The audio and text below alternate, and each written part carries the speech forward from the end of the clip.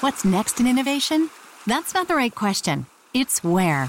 Puerto Rico is more than just a tropical paradise. It's an innovations paradise, where startups and global players coexist in a vast and vibrant ecosystem, where talent runs deep, highly skilled, and bilingual. Plus, Puerto Rico has the most competitive tax incentives in the U.S. If you believe your business can go anywhere, this is the place to bring it. Find out more at investpr.org/economist.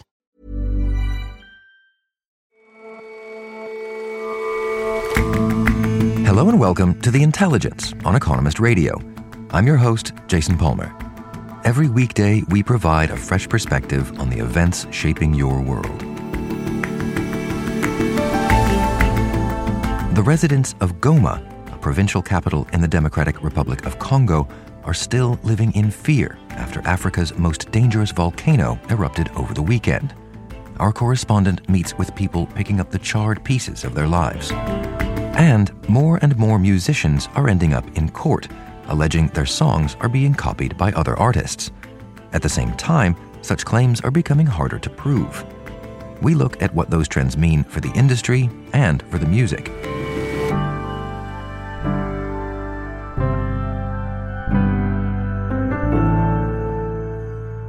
But first, Belarus is facing mounting pressure over its detainment of dissident journalist Roman Protasevich and his girlfriend Sofia Sapega. Last night, Ms. Sapega appeared in a video, ostensibly confessing to publishing information about Belarusian officials, but looking extremely uncomfortable. 23.05.2021 года летела на одном самолете с Романом. On Sunday, the country's president Alexander Lukashenko had ordered the pair's flight from Greece to Lithuania to be diverted to Belarus's capital Minsk, where they were arrested. Mr. Protasevich's mother Natalia has called on the international community to help. Я только хочу сказать, что мой сын это просто герой. Просто герой. Вот и я очень надеюсь, что American President Joe Biden has called Belarus's actions outrageous, and Ursula von der Leyen, President of the European Commission, said there would be new sanctions on Belarus. This is an attack on democracy, this is an attack on freedom of expression, and this is an attack on European sovereignty. And this outrageous behavior needs a strong answer. But putting meaningful pressure on the regime won't be easy. It was very clear from the beginning that this was ordered by Alexander Lukashenko himself, the president, the dictator of Belarus, who's ruled it for 26 years. Arkady Ostrovsky is The Economist's Russia editor.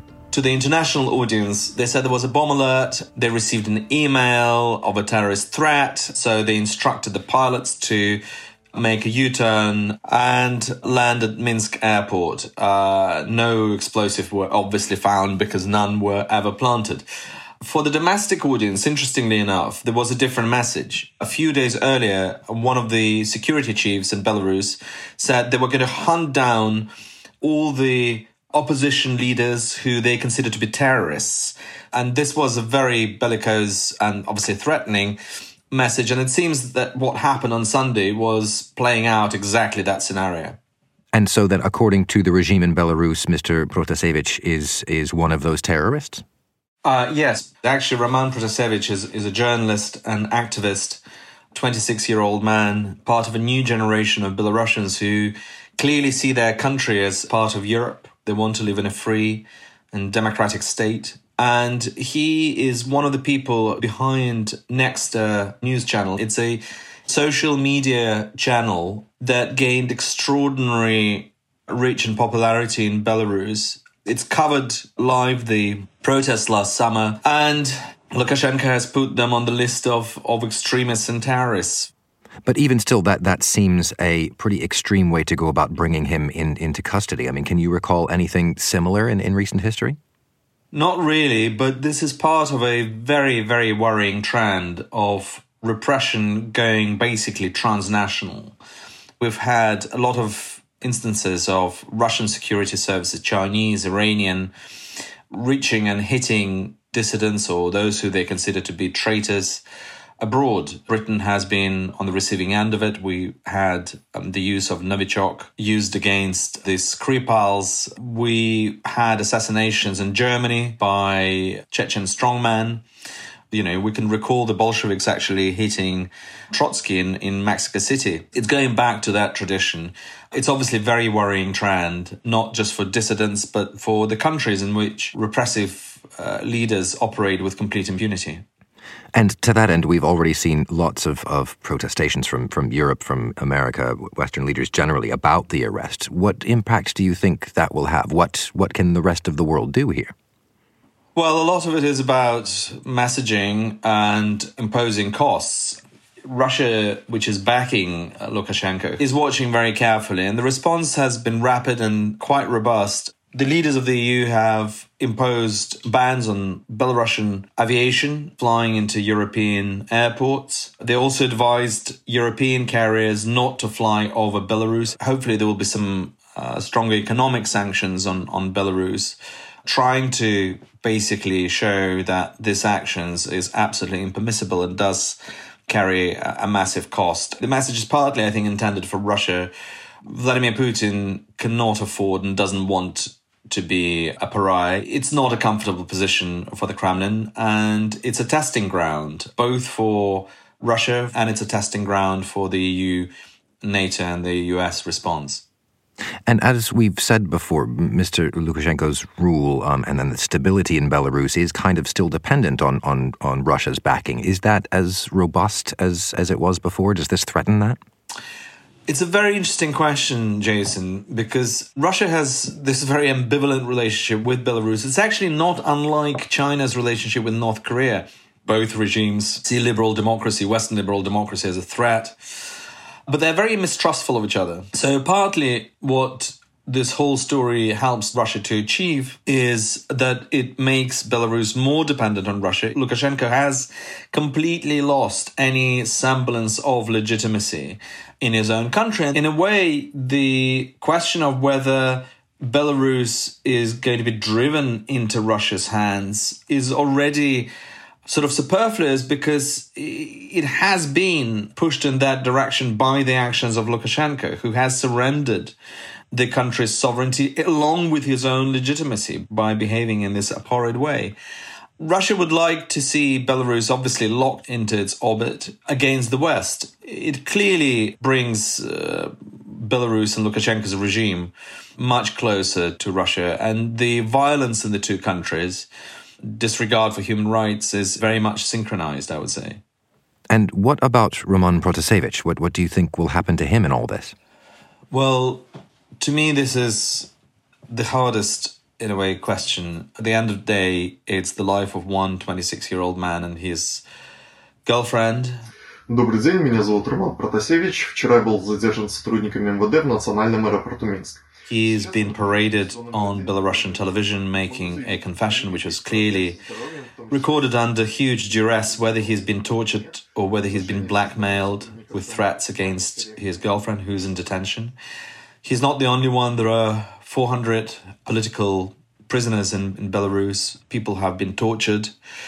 People have been killed in Belarus over the past year and before. Lukashenko has hounded his opponents out of the country.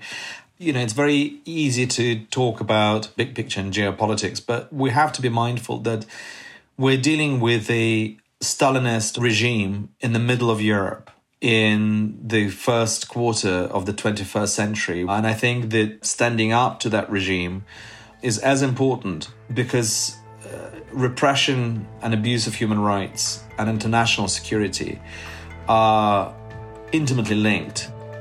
Arkady, thank you very much for joining us. Thank you, Jason.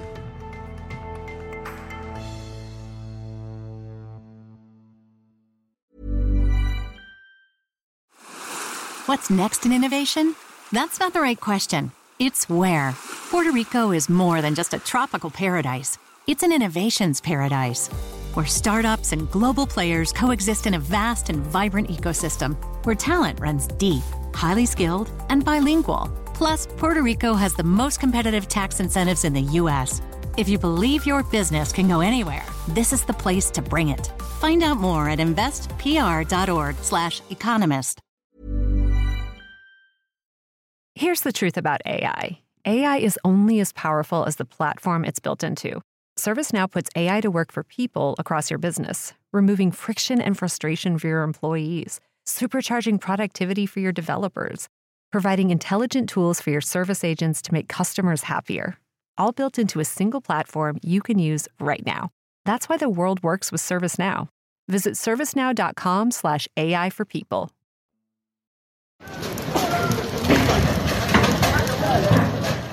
Late on Saturday night, one of the most dangerous volcanoes in the world erupted. Mount Nyiragongo is only around 15 kilometers from the center of the city of Goma, in the east of the Democratic Republic of Congo. As molten lava began to flow into Goma's outskirts, many of the city's residents were caught unaware. Some were forced to flee for safety to neighboring Rwanda. Many others remain missing. Isidore Kalemira is the head of a local NGO that has a shelter for vulnerable youths. He's taken in nearly 50 children who have been separated from their parents and seen hundreds more families looking for their children. On Saturday night at about 6:30, I was heading out for dinner and I started getting frantic messages from people saying that Nyiragongo volcano was erupting. Olivia Ackland writes about Central Africa for The Economist. The sky was glowing orange and filled with smoke, and people were running in different directions, trying to get out of the city. Since the volcano first erupted, a lot of the electricity's turned off across town. A lot of the water supplies are cut off. Water pipes have been melted by the molten lava. And we're having very regular earthquakes about every 20 minutes. My house rattles. I've got various friends who've moved in who are living in taller buildings. I'm in a bungalow, and we've all been advised to get out of tall buildings as the earthquakes seem to be getting stronger. And what do we know about the human cost, so far anyway? The current death toll is at 34. Around 500 houses have been flattened by the lava, and according to UNICEF, there are 100 children who are still missing and separated from their families. I went to one of the sites which was badly affected. It was this area called Buhane, and it had just been totally flattened by the molten lava, and where all of these houses used to stand, there were just smoking black rocks and this sulphurous smoke coming off them. And one man I spoke to, Charles Kambale, was picking amongst the rubble. He was picking up scraps of metal and these sort of burnt, scorched pans and pots. And he said, yeah, this is my house, and it had just been reduced to rubble. He was at a wedding when the eruption happened with his wife, and his two eldest children are okay, but his youngest children, ages 6 and 2, were staying in the house, being looked after by the neighbours, and he hasn't seen them since. Also, another thing to mention is that in Goma, most people keep all of their money in their houses. So you lose your house and you lose all of your savings and you've got nothing. Yesterday, I was in various centres, the centres that were looking after children who had lost their parents when everyone fled, because it was complete chaos, people fleeing in all different directions. And I spoke to a 4-year-old boy there. This very sweet boy at a Red Cross shelter, and he said that he had fled with his friends, but he didn't know where his friends had gone, so he was alone. And on Saturday night, he'd walked for 20 kilometres to a nearby town with a group of children, and he'd been since rescued and taken to the shelter and was hoping to find his parents. And the residents of Goma must live in fear of this giant volcano on their doorstep. Nyiragongo looms over Goma, and it last erupted in 2002, and it was much worse. So hundreds of people were killed, and at least 120,000 people were left homeless. The volcano is one of the most active volcanoes in the world. I spoke to a volcanologist, and he said it's the most dangerous volcano in Africa, partly because it's incredibly close to a densely populated city. It's only about 10 kilometers away from the outskirts of Goma. And the lava is also very fast-flowing. He said that the lava was one of the fastest-flowing lavas in the world. And what about the residents who've been displaced this time around? What's happened with them? What will happen with them? Throughout the night, on Saturday night, families were fleeing towards the Rwandan border, lugging their possessions behind them, lugging mattresses and kitchen pots. I was actually at the border and there was just gridlock traffic for 500 meters. And At some point, people started to panic and run across the border, and people were just running across the border there. But I think about 3,500 people crossed over that night. But for lots of people in Goma, sadly, it's not the first time they've had to flee. This region's been affected by conflict for over 25 years. There are lots of different armed groups hiding in the bush close to Goma. At the moment, there are around 5 million Congolese people displaced within the country as a result, largely, of conflict.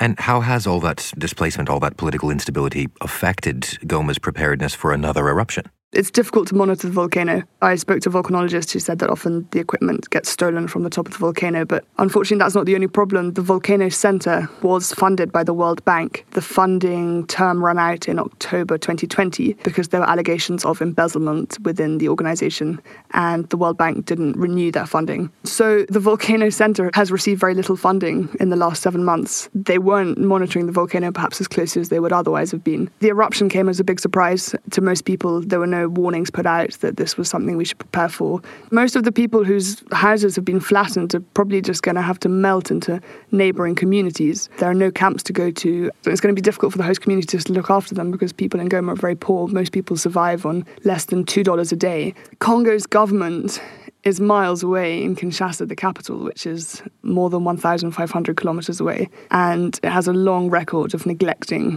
its people in the east. So I don't expect the people affected to receive a huge amount of support from the government. So you say that Goma has been lucky until now, but it's not out of the woods yet. No, so tremors are still shaking the city. On Tuesday at around lunchtime, a building collapsed in the centre of Goma. There are earthquakes about every 20 to 30 minutes, and all the windows and doors in my house rattle. The earthquakes seem to be getting stronger, which could be a bad sign that pressure is building within the volcano. There's a fissure which has opened up close to the hospital, a small gap, and people are worried that lava could burst out of that, and that would really be in the centre of town. For now, the situation is very unpredictable, and we're just trying to keep a close eye on what's happening. Are you not tempted to evacuate yourself? Not yet, but I'm ready to evacuate if I need to. I have my COVID test, so that means I can get across the border into Rwanda without too much difficulty if I have to. I also live in a house on the lake, so I've got a boat at the ready in case I need to float away, which is actually one of the best escape routes via the lake. So I've got a kayak and a paddleboard, so my housemates and I can get into the lake if we need to. Olivia, thank you very much for joining us, and stay safe. Thanks, Jason.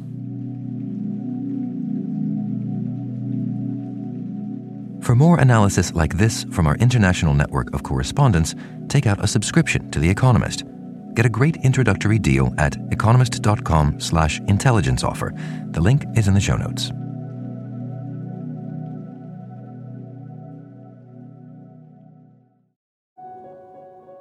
Okay, here's a game of Spot the Difference. First up, Childish Gambino's 2018 mega hit, This Is America. This is America. Don't catch you slipping now. Next, Florida rapper Kid West and his 2016 track, Made in America. I'm making the mission. I'm made in America. Do you think they sound similar? Well, Kid West and his legal team certainly do. They filed a complaint earlier this month in a New York court. This complaint against Childish Gambino, which is the stage name of Donald Glover, is just the latest in a long run of copyright claims against American musicians. Tom Wainwright is The Economist's media editor. The American courts are seeing more and more of these claims, and it's partly because of legal precedent and partly because of changing technology. Okay, and what are the precise claims that Kid West and his legal team are making here? There's a few elements to this supposed infringement that they claim. One is obviously the lyrics. This is America, Made in America, fairly similar. They use the same rhythmic flow as well. They both use a pair of triplet beats. So this is America, 1, 2, 3, 1, 2, 3. Made in America, 1, 2, 3, 1, 2, 3. Finally, he says that there's also similarity in the subject matter. So both songs cover themes like gun violence and racism, that sort of thing. Most of the experts I spoke to thought that this claim was fairly thin. The triplet flow is not unique by any means. It's become quite popular recently. Made in America is not the kind of phrase that one can copyright, and thematic similarity is not copyrightable either. So the claim seems to have not very much basis as far as I can see. And you mentioned this is just the latest of the prominent copyright complaints around music. Why are these things cropping up more often? In past years, you might have seen 2 or 3 of these in a typical year. In recent years, we've seen as many as 20. And I think there are a couple of reasons, really. One is a legal one. There was a case in 2015, which I think changed the way that a lot of people saw these cases. And that case was when the family of Marvin Gaye brought a complaint against Robin Thicke and Pharrell Williams, claiming that their song Blurred Lines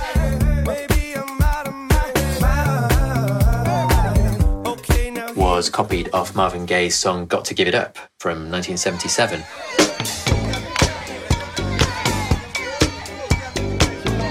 The argument of Marvin Gaye's descendants was that there was no individual element in these songs that was individually copyrightable, but there were several non-copyrightable things which together formed what they called a constellation of similarities. And so there were things like they used the same instruments, they both had crowd noises in the background, they had a similar kind of beat, and you can tell that one song is influenced by the other. What people hadn't really thought until then was that that kind of shared feel, that kind of shared vibe, as some people put it, would be enough to win a copyright claim. But in this case, in 2015, it proved that it was. And I think a lot of people saw this and thought, oh, you know, it seems that the bar for copyright infringement is a bit lower than we thought. And so I think that's encouraged some people to make more claims. The second thing that I think has made these claims a bit more common is technology. In the past, a defence that artists could use against copyright infringement was that they didn't have what lawyers call access. In other words, they hadn't heard the original track that they were claimed to have copied. Now, of course, anybody who's got a smartphone and access to YouTube can hear any song that's been published. And so that defence is a lot harder to pull off than it was. So given that there's now this more frequent litigation, how is that affecting the music industry more broadly? Well, if you're an artist now, you're looking at all these legal cases and you're worried. And, you know, even if you're being honest and not copying your music of anybody else, as far as you know, you could have 2 concerns. One is that you may subconsciously have copied something. And the other is that they're concerned that they may just accidentally come up with something which by sheer coincidence is similar to another work. And so to protect themselves against this, they're hiring experts known as forensic musicologists who they get to listen to their tracks before they're published. And so they might listen to this new song and go back and research music in the same kind of genre and see if there's anything in the past that is sort of dangerously similar. And if so, they might go back and suggest that, you know, a couple of bars might be changed, that some of the lyrics might be tweaked here or there, all to make sure that when the track eventually is released, the chances of a copyright claim are minimised. And where do you think that leaves the industry as a whole? Obviously, you don't want artists to be copying others' stuff. That's dishonest and unfair on the person who got there first. But if you've got a situation where people are unwilling even to admit that they were influenced by other people, then I think that kind of stifles creativity. You know, the history of music and the history of art is such that people were influenced by each other. And so I think it's probably a good thing if these cases are reined in a bit in such a way that allows people to be openly influenced by and pay tribute to former artists in a way that doesn't immediately get them into legal hot water. Tom, thanks very much for your time. Thank you.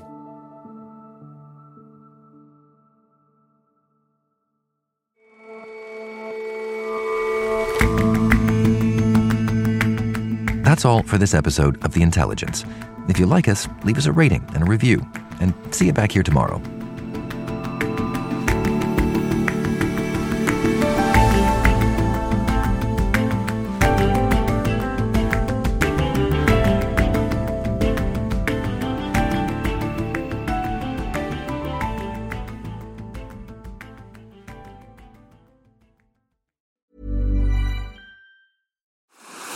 What's next in innovation? That's not the right question. It's where. Puerto Rico is more than just a tropical paradise. It's an innovations paradise, where startups and global players coexist in a vast and vibrant ecosystem, where talent runs deep, highly skilled, and bilingual. Plus, Puerto Rico has the most competitive tax incentives in the U.S. If you believe your business can go anywhere, this is the place to bring it. Find out more at investpr.org/economist.